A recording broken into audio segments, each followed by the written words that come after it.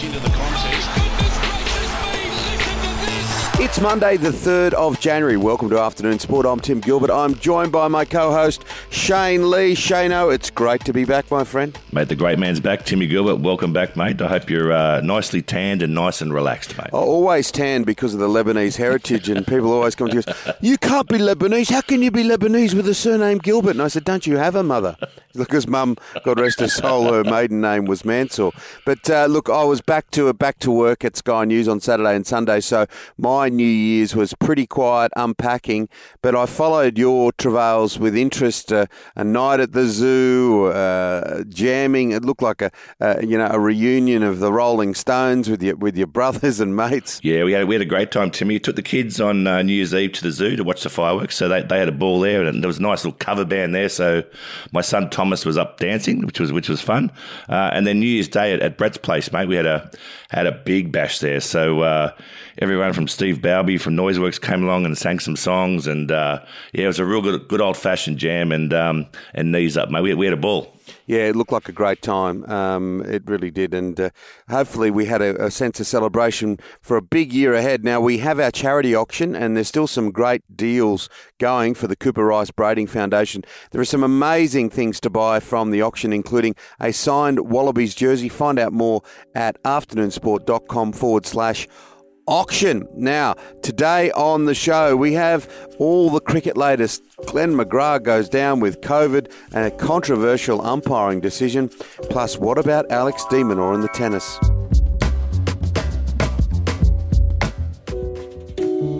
Now, there's nothing like a healthy head of hair. Shane, when I first met you, those blonde flowing locks, well, they had a life of their own. Yes, Timmy. As they say, look after your hair and everything else will take care of itself. Now, I've got something for you too, Timmy, even with that silver fox look.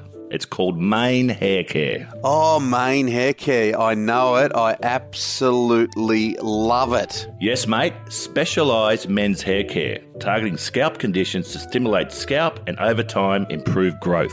Oh, it's a fantastic product. It really is. I also note that it's all Australian, fully organic ingredients, Shane. Yep. Not only will you look good, but the scent is just wonderful. Mane Hair Care. I'm going to get it on today. And that's spelled M-A-N-E, manehaircare.com.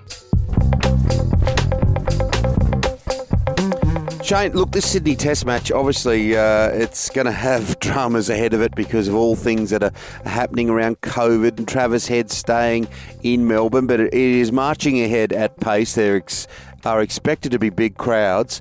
What do you make of the makeup of the team? Speaking about the cricket, a lot of people are saying Mitchell Swepson should come in. Some are saying Mitch Marsh should come in the middle order ahead of Usman. Where are you? Mitchell Swepson, it's a good call. As a leg spinner, plays for Queensland. Last year, took 32 wickets at only 23 with an economy rate of only 2.59. The thing is, the SCG doesn't spin like it used to in the 80s and early 90s. They used to use the bulleye soil. They reckon there's no bulleye soil left. I don't know how that can be the fact because there's still a bulleye there. Oh no! There is bulleye soil. They've got it. They've got like 100-year supply of bulleye soil. I think that it has just changed slightly, hasn't it? But that happens, doesn't it, with the way the Test wickets go over the years? Yeah, well, it's more of a seamers wicket now, particularly for the Test matches in the last sort of 6 or 7 years. So the whole debate here is, do they give him a chance before the tour to the subcontinent? We've got 3 tours coming up next year in the subcontinent, or this year I should say. And do you give Nathan Lyon a rest? But look, Swepson, I don't think they'll do that. I think Boland will play this Test match. I think Hazelwood will come back in. I think they'll rest Stark, and that'll be the lineup. And I think the batting order will stay as it is. It's going to be interesting to see. There's so many options. They've actually got a good problem on their hands because there's so many players available, particularly with the ball. Now, Glenn McGrath, talking about the ball, one of our greatest ever, of course, it's become iconic, hasn't it, the Sydney Test match, the pink test in honour of the Jane or the McGrath Foundation, and of course we honour Jane McGrath and her legacy, but he may well not be there because he's contracted COVID. He has, mate. We all know that the pink test, day 3 is the McGrath Foundation Day, the pink test. They've done a wonderful job, the McGrath Foundation. I do think, and this is a big call to me, I do think they do get a disproportionate amount of funds from charity. As I said, they do a wonderful job, but they raised $3 million again last year, and they'll probably do the same this year by selling digital seats. If they can't fill the stadium each day, but they do a wonderful job. But I hope Glenn's okay. He's pretty fit these days, so I'm sure he'll get through the COVID thing. Yeah, and hopefully he'll be okay. But it's hard to knock them because they're actually really good at getting out and publicising, and to go from one sort of nurse in the country to where they are well over 100, they certainly help people who are suffering with breast cancer. Now, what about the English coach, Chris Silverwood? Oh, he's got COVID, and nothing against him and others that won't be there, but I wonder whether they just need a fresh set of eyes. I think Graham Thorpe's going to be watching over the travails of the English cricket team. Sometimes a change is as good as a holiday. We've seen that a bit in the Big Bash, haven't we, with teams that have, particularly the Stars the other day, they lost 3 players and they put a couple of young guys in who did great. Yeah, I think Chris Silverwood's going to be really, really upset that he's got COVID here, because if England perform even half better, I think that'll be the end of his tenure as coach of the England cricket team. Look, they've been rudderless pretty much all year. I think Joe Root's captaincy will come under review at the end of this series as well. But not great timing for the coach, Chris Silverwood. And we haven't had the opportunity to talk about it, but look, and I know you're like-minded, it just really takes the heart and soul out of a test match when it's over and done with in less than 3 days. Well done to Scott Boland. His performance was outstanding and he bowled beautifully and a great zero to hero story. But from the wider sort of viewing of a test match and that sort of grind, and it's was pretty pathetic, wasn't it, the way that they just collapsed like a pack of cards? Yeah, you sort of set up your whole New Year's period, Christmas, New Year's period around the test match, well, at least I do anyway. You sort of know what you're going to be doing on the 26th, the 27th, 28th and 29th. So it sort of threw things into a bit of a tailspin there. But you do want to see a team fight, particularly to day 4 at least, if not into day 5, which is what Test cricket's all about. It's about the endurance and those who can fight, and it does prevail at the end, who can hang in there the longest. Yeah, there's quite a few jokes flying around that, you get your, a test match last shorter than getting your COVID test back and everything else that happened. It really was a miserable old time towards the end in Melbourne, because they'd actually had a very good day with the ball a couple of days earlier. Now, this Mohammad Hasnain for the Thunder, he debuted last night. Boy, he bowled well. I know your brother Brett in commentary was full of praise for him. And that was a good win for them. They've had their issues.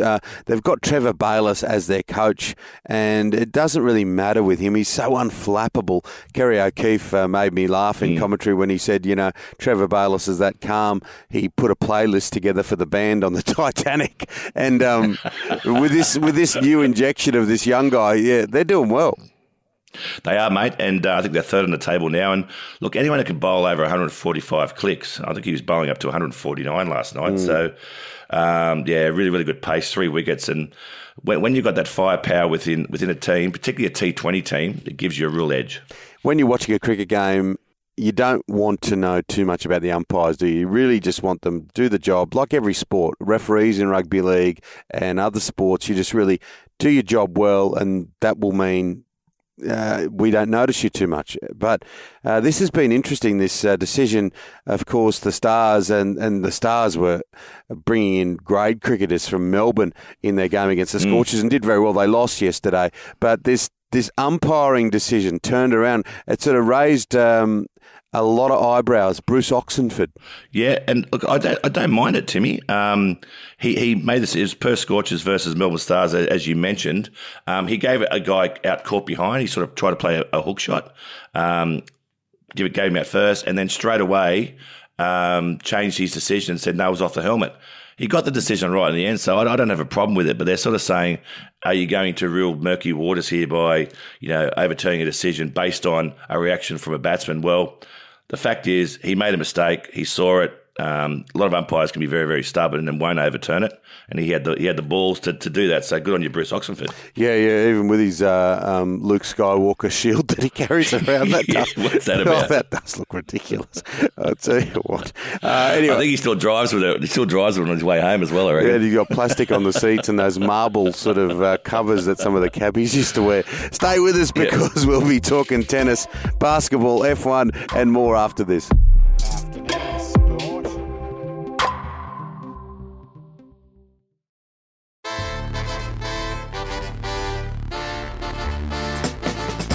Alex de Minaur, great form ahead of the Australian Open. Shane, the way that he beat Matteo Berrettini is just superb. He is, mate. Alex de Minaur is currently ranked 34 in the world. He's only 22 years of age. He's a very, very similar style to Leighton Hewitt. Very good from the back of the court, fast on his feet. He needs to probably get a bit bigger serve, but he's a real fighter. And took down 6-3, 7-6 against Berrettini. So a really, really good win. Look, he had a pretty ordinary year last year off the back of sort of coming into the top 100. So hopefully this is a really big turning point and he'll have a fantastic summer. I thought Blake Ferguson had turned everything around at Parramatta. Yeah. His life looked like it had calmed down after a controversial 10 or so years at the top level, going to play rugby in Japan and boom, arrested for alleged cocaine possession. Yeah, he got into a punch-up in a restaurant, mate, and when they took him down to the police station and emptied his pockets out, allegedly there was cocaine in there. So, look, he's trying to make the change from league to union, signing with NEC, the Green Rockets in Japan. So I don't know how this will end up now. I don't think they will take very kindly to this sort of behaviour over in Japan. So wait and see there. But, it's probably very, very disappointing for him and his family. Of course, NFL star Kirk Cousins, you'd run out of ink trying to write how much money this bloke earns. It's extraordinary. It's through the roof. He's another one of these anti-vax sportsmen who was quite vehement, and he's saying, I want to stay away from close contacts. And we're seeing a lot of these stories, aren't we? Boom, he gets it. Well, it's very, very hard to be vigilant against COVID because it's everywhere now. So I don't know how he was going to try and avoid being in contact with close contacts. It appears he hasn't. As you said, he plays for the Vikings, mate, and their second string quarterback, Sean Mannion, also has COVID. So that means now they have to go to their third string quarterback now, a rookie called Kellen Mond. So, mate, we'll see how that goes. But, COVID once again striking at the neck of many teams. Absolutely. That's why all these mandates are coming in at pace. Paddy Mills, well, he's an Aldi purchase, wasn't he, for the Brooklyn Nets with superstars all around him. He's been brilliant. And he got fouled out the other day. It doesn't happen often with him. But when he did, it was interesting to see how the other team reacted because they started to say, well, you've got no shooters left. And or you've got two left, of course, with a couple of their superstars. But that's this kind of pedestal he's on now. His stocks are going through the roof every match, it seems, Paddy Mills. And we talk a lot about him on this show, Afternoon Sport, because we're a big fan of Paddy Mills himself. But going from strength to strength, it's been fortunate because Kyrie Irving, who's been sort of on the sidelines because of not being vaccinated, only playing the away games now. But the big difference, he said he finally got fouled off in the fourth quarter. He had 17 points to his name, 5 3-pointers. And then the LA Clippers, who were undermanned, came home and won the match 120 to 116. So, yeah, Paddy Mills, very, very much needed on that team.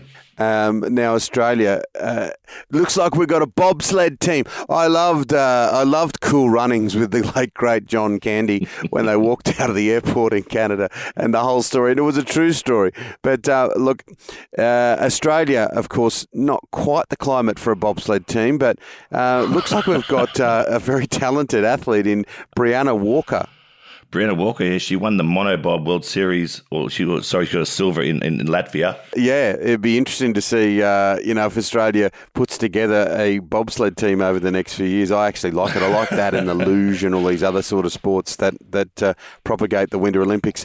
And just finally, mate, as we reflect on some wonderful old stories. I've been watching Jason Gillespie coaching the Adelaide Strikers, and he's been copping a bit of heat. Even Hads has been having a crack at saying that, they really do need to come up with another formula. It's difficult as a coach, isn't it? Particularly when you were such an amazing player, and he was a fantastic player. He was a fantastic player, very, very good fast bowler, one of the ugliest guys to face in the game of cricket, just the way he came in, he coiled up, and he was very tall and bouncy and very fast too. But I remember I was at the Cricket Academy with him in 1994, and Rod Marsh said to us, should we ever become professional cricketers, we'll have to go to events and particularly for sponsors and have to be able to speak. So Rod Marsh asked all of us to go to the Commonwealth Bank boardroom, who were the major sponsor, sit around, stand up, say who you are and why you're here and what you're going to do while you're at the Cricket Academy. And so I stood up, said, my name's Shane Lee, I'm from New South Wales, I've currently played 2 Sheffield Shield games, and my goal is to become the next all-rounder in the Australian team. And Jason Gillespie stood up and said, "G'day, I'm Jason Gillespie." And Rod Marsh told me, I either need to swing the ball another metre or bowl 5 yards faster. I'll bowl 5 yards faster, and sat down. And he bowled about 10 yards faster after that. But, he was a real medium pacer, sort of, bouncy little outies. And then he turned into this big, tall, strong, absolute weapon. So, a very, very good man and a very, very good fast bowler, Jason Gillespie. Yeah, I remember well you were part of the squad, and we've referenced this World Cup a few times here in 96 in India, and there you were as part of the squad, and I think it was Craig McDermott that went down injured after that first game in Visakhapatnam, and they brought across Jason Gillespie, and there he was, this little wiry guy, and everyone's going, oh boy, he just looks like he's walked out of the the pinball machine parlour. But to see the career that he put together, and I tell you what, he could get up and give you a 40-minute address now. He's like many, he can speak very well. That's it for Afternoon Sport today. Make sure you hit follow or subscribe wherever you listen. Big thank you to our sponsors. Yeah, fantastic sponsors in Mane Haircare. It's MANE, mainehaircare.com. And our wonderful producer, Mr. Dan McHugh. We are back tomorrow with your daily dose of sport. We'll see you then, guys. Take care.